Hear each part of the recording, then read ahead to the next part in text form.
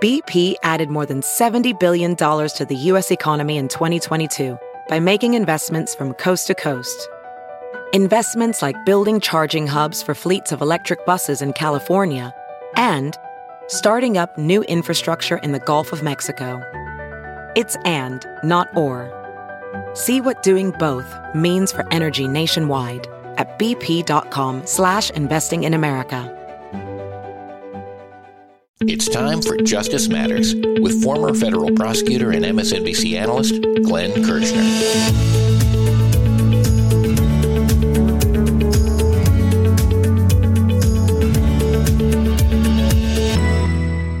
Fulton County, Georgia DA Fani Willis has testified in court to refute the allegations of improper conduct with the attorney who is leading her prosecution team. Here's Glenn with his take on how things will play out.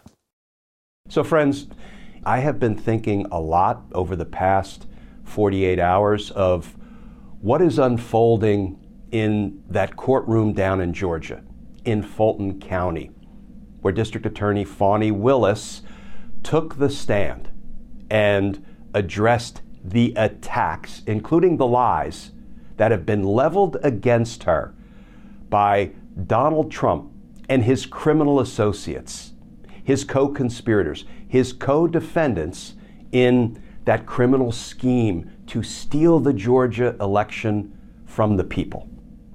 And if you were watching the court proceedings, which thankfully are being televised, you saw District Attorney Willis take the stand, debunk the lies that were put in public court filings by the defendant and then spewed into the public square. You saw her debunk the lies. You saw her defend her honor, her ethics, her integrity. And her testimony inspired lots of headlines. Headlines like the following. This from the New York Times. After testimony in Atlanta, Willis receives both praise and condemnation. From USA Today, Fani Willis hearing, a salacious drama that could undermine Trump election interference case. And how about this from the LA Times? Fani Willis's inexplicably bad judgment has endangered her case and the nation. There were even headlines written about her father, who had to testify to corroborate, to assist in debunking some of the lies that had been told about DA Willis, spawning headlines like, "Who is John Clifford Floyd III, father of DA Fani Willis?" Well, friends, I think the following headline got it exactly right. This from Hugo Lowell of The Guardian. Fani Willis hearing struggles to dent Trump prosecutors' credibility. Now, friends, frankly, it's not unusual to see different takes, even on the same news event across the various media platforms. But what I'd like to do today is bring you my take, my perspective on how things often play out in state court, in local court. Now, you might say to yourself, well, wait a minute, Glenn, you're a Fed. You were a Fed for 30 years, a federal prosecutor handling cases in federal court. How is it that you can have an informed opinion about what goes on in state court? Which is a fair question. So in Washington, D.C., we have a unique jurisdictional mandate. We have a unique dual responsibility, and it is unlike any other United States Attorney's office anywhere in the country or in the territories. There are 93 U.S. Attorney's offices, but only one. The U.S. Attorney's Office in the District of Columbia has the responsibility to prosecute all federal cases, as do all of the other U.S. Attorney's offices, but we're the only ones that also prosecute all local cases. In local court, which is the Superior Court for the District of Columbia. Now, stick with me for a minute here, friends. You may ask, how is it that you can be a federal prosecutor and a local prosecutor simultaneously?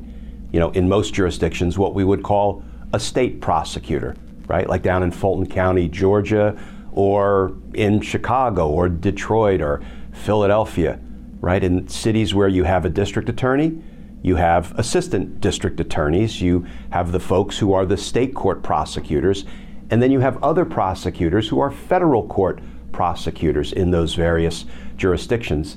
How can we be both in D.C.? Well, here's the answer. The District of Columbia is not a state.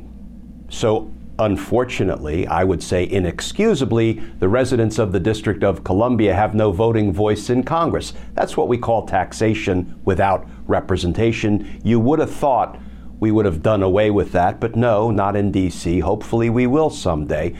So as a result of D.C. not being a state, D.C. doesn't have a district attorney's office. They don't have local prosecutors. So in D.C., the federal prosecutors do the federal prosecutions and the local prosecutions.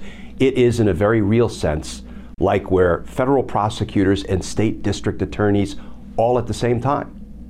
That is how, I can spend a few years in federal district court in Washington, D.C., prosecuting RICO cases, as I did, and then the next year I can walk across the street to local court, the Superior Court for the District of Columbia, which is nearly identical to the courtroom down in Georgia, in which we see Donald Trump and his criminal associates, his co-defendants, being prosecuted by Fani Willis and her team. And I can prosecute local cases. That's how I had the opportunity for not just years but decades to prosecute not only RICO cases, but murder cases and rape cases and robberies and burglaries and carjackings and arsons and conspiracies and obstruction of justice cases. So hopefully you get the picture that the feds in D.C. are both the feds and the local prosecutors. So here's what happens in state court, and I'm going to use that term, state court, to refer to both what's going on in that Fulton County courtroom and what I lived for decades in local court in the District of Columbia. When the evidence against a defendant is strong, indeed irrefutable, you know what the defendants often do? They attack the prosecutors. They try to distract from the strength of the evidence against them by saying, well, the whole system is rigged. The prosecutors are unethical. They're railroading me.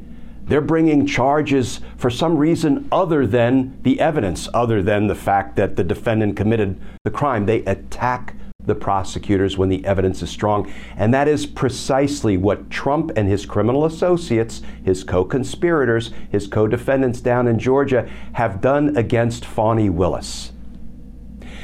And there is a law in Georgia that says if a prosecutor has an actual conflict, well, then that prosecutor could be removed. What is an actual conflict? Well, for example, if Fani Willis said to herself, Donald Trump and his co-conspirators didn't really do anything wrong. They didn't commit any crimes, but here's what I'm going to do.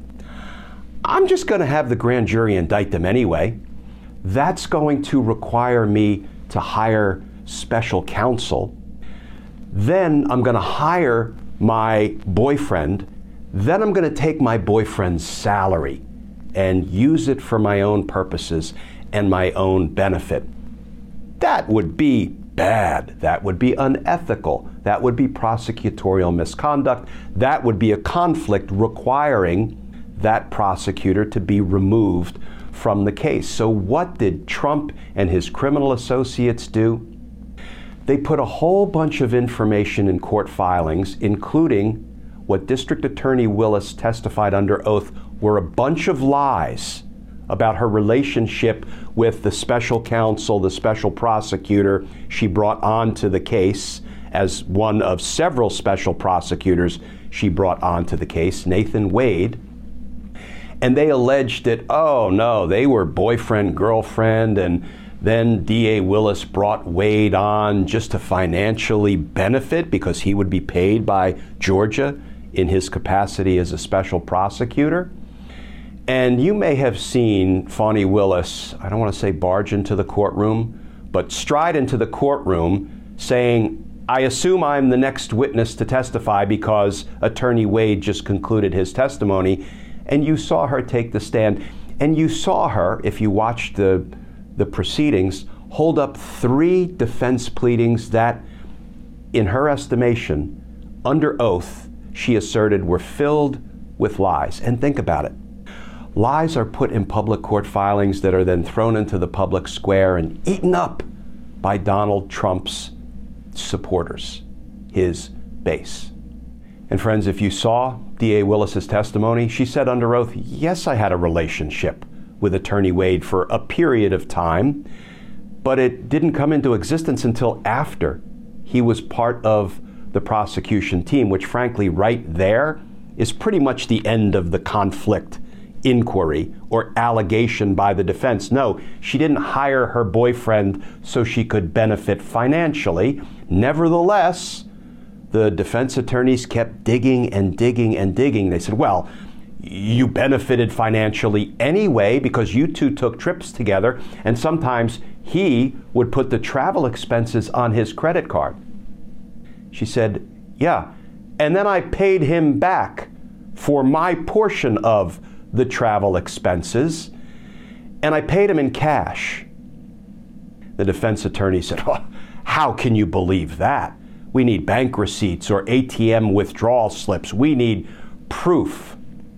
She said, you need to understand something. I was taught by my father that I need to keep 6 months worth of cash of living expenses in a lockbox in my house. So no, I don't necessarily have a withdrawal slip or an ATM receipt showing that, for example, I gave Nathan Wade $2,000 to cover my portion of an expense when we went on a cruise together. And, you know, you could almost see the disbelief, the scorn, mocking even on the face of these defense attorneys. So what happened next? First of all, that was sworn testimony by an elected district attorney. And they didn't seem inclined to believe it. And the next thing you know, Fani Willis's father, I think 82-year-old father, himself an accomplished civil rights attorney, testified and said under oath, you've got to understand something. And he actually turned to Judge McAfee and said, Your Honor, I don't want this to sound racist, but it's a black thing. I taught my daughter that she needed to keep 6 months worth of cash, living expenses in a lockbox in her home. And if I might, can I tell you what that advice is born of? And then he set out how years ago he was on a fellowship at Harvard and he took his family out to dinner, young Fani at the time and Fani's mother, and he tried to pay the bill for dinner with his American Express card, and the merchant wouldn't accept it. Then he tried to use his Visa card, and the merchant wouldn't accept it. Then he tried to use traveler's checks. Remember traveler's checks back in the day, which were as good as cash, the equivalent of cash, and the merchant wouldn't accept it. Why? Because he was a black man. So he had to pay with $10 in cash, and he actually testified that, yeah, I remember the bill was about $9.95 for our meal, and I gave the merchant a $10 bill, which is all that I had. He also testified about what he and his grandchildren, Fani Willis's children, experienced as a result of Fani Willis prosecuting Donald Trump for his crimes which, mind you, were caught on audio tape when Donald Trump placed a call to the Georgia Secretary of State and said, just find me 11,780 votes and declare me the winner. Corruption, abuse, criminal solicitation of election fraud that you hear in Donald Trump's own voice. And when D.A. Willis and her team brought charges against Trump and his criminal associates like Mark Meadows and Rudy Giuliani, Sidney Powell, Jeffrey Clark, Kenneth Chesbrough, Jenna Ellis, and the others, instantly they got angry mobs at their home where Fani Willis and her father lived at the time. Chance involving killing, and not only killing Fani Willis, but her father and her children. Chance of let's burn down her home, death threat after death threat, forcing Fani Willis to move from her home. That's what she experienced because she decided to try to hold Donald Trump accountable for his crimes, for attempting to steal an election from the people of Georgia. So her father had to testify, to support, to bolster, to corroborate what DA Willis said about how, yes, she would reimburse Attorney Wade for her share of the travel expenses, and she would do it in cash, just as Attorney Wade had testified. But, these defense attorneys were so dismissive and disbelieving of that, even Fani Willis's father had to be subjected to testimony. Coming up after the break, Glenn evaluates the testimony given by DA Fani Willis during her misconduct hearing. This is Justice Matters.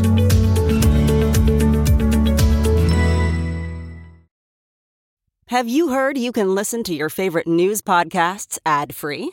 Good news! With Amazon Music, you have access to the largest catalog of ad-free top podcasts included with your Prime membership.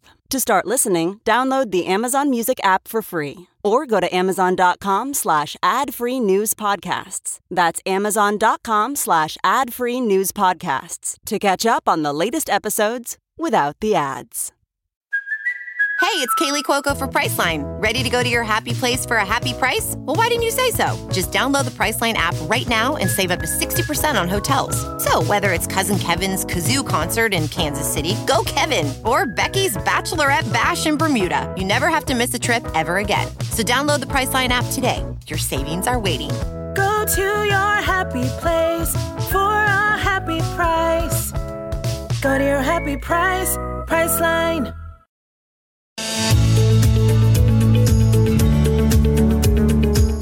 Some pundits are saying DA Willis was too aggressive and angry when she testified at her hearing on prosecutorial misconduct allegations. Glenn says he applauds her testimony. So let me tell you, friends, let me just wrap it up with this. Yes, I worked as a federal prosecutor and a local prosecutor, or what you would think of as a state court prosecutor, simultaneously for decades because of that unique responsibility we federal prosecutors have in the courts of Washington, D.C. And let me tell you, if you've ever been in federal district court in D.C. or any federal courthouse around the country, not that I've been in them all, I've been in several, generally the ceilings are high, the air is pure, everything happens on time. It's generally a very civil, cordial, even genteel affair. Not always, but generally. Then you go into local court, state court, city court. I don't care if it's Philadelphia, Baltimore, Miami, LA, the Bronx, Brooklyn, and the Superior Court for the District of Columbia, the local court in which I practiced. In that court, every day is a dogfight and a Donnybrook. And I experienced firsthand over and over and over again that when I was prosecuting somebody and the evidence was strong, what did the defense do? They attacked the prosecutor. They attacked the prosecution team. They tried to distract from the evidence by claiming the prosecutors were doing something wrong, unethical, dirty, cruddy. Every day was a dogfight and a Donnybrook, and that's what you saw unfold in that courtroom in Fulton County, Georgia, when Fani Willis took the stand and testified under oath about the lies the defense had told about her. And there are some who say, as reflected in these headlines that we looked at, that Fani Willis was too loud. She was too brash. She was too aggressive. She was too angry. Are you kidding me? Imagine being a public servant, trying to hold a criminal former president of the United States accountable for trying to steal the election from the people of your state, the people who elected you to protect them and enforce the laws without fear or favor, and then be accused of being too loud, too brash, too aggressive, and too angry when you are exposing the lies that Trump and his criminal associates told about you? No. D.A. Willis did exactly what she should do. You know, there is a saying, no good deed goes unpunished. Well, all D.A. Willis was trying to do was enforce the laws of the state of Georgia, and look at what she has experienced for it. Not only these lies being told about her, and you can debate her judgment in having a relationship with somebody who is on the prosecution team. You can talk about those things, but that's not really what it's about. What it's about is there a disqualifying conflict? And the answer, based on the evidence, is no. I understand the hearing isn't over yet, and I was going to wait until the hearing concluded so we had all of the evidence available, but I will update and do another, Justice Matters unfiltered video as soon as the hearing concludes, and certainly when Judge McAfee issues his ruling, which I'm fairly confident will be no, D.A. Willis is not disqualified, her team is not disqualified, her office is not disqualified. But I think D.A. Willis met the force of the BS that was thrown into the mix by Donald Trump and his criminal associates. And that's life in state court. That was life in D.C. Superior Court for me for decades. And, I welcomed it. If you don't want to engage in the rough and tumble of state court, of local court, well, then maybe you need not be a prosecutor, a public servant who chooses to prosecute in those courts. But D.A. Willis chose to prosecute in Fulton County Court in Georgia. And I, for one, applaud her testimony. And I would expect her to be loud and aggressive and forceful and even angry at what she has had to endure, not only the lies, but the death threats and being driven from her home simply for trying to hold Donald Trump accountable for his crimes. So friends, thank you for bearing with me through that rant. I very much look forward to Judge McAfee's ruling, which you've heard me say before, I'm not a betting man. I'm not a high roller. $1 is my betting limit. I would put the full buck, at least based on the evidence we've seen thus far, I would put the full buck on Judge McAfee denying the defense motion to disqualify Fani Willis. Because justice matters. Friends, as always, please stay safe, please stay tuned, and I look forward to talking with you all again tomorrow. For more on Glenn, go to Glenn Kirshner 2 on Twitter, Facebook, Instagram, and YouTube. This is Justice Matters.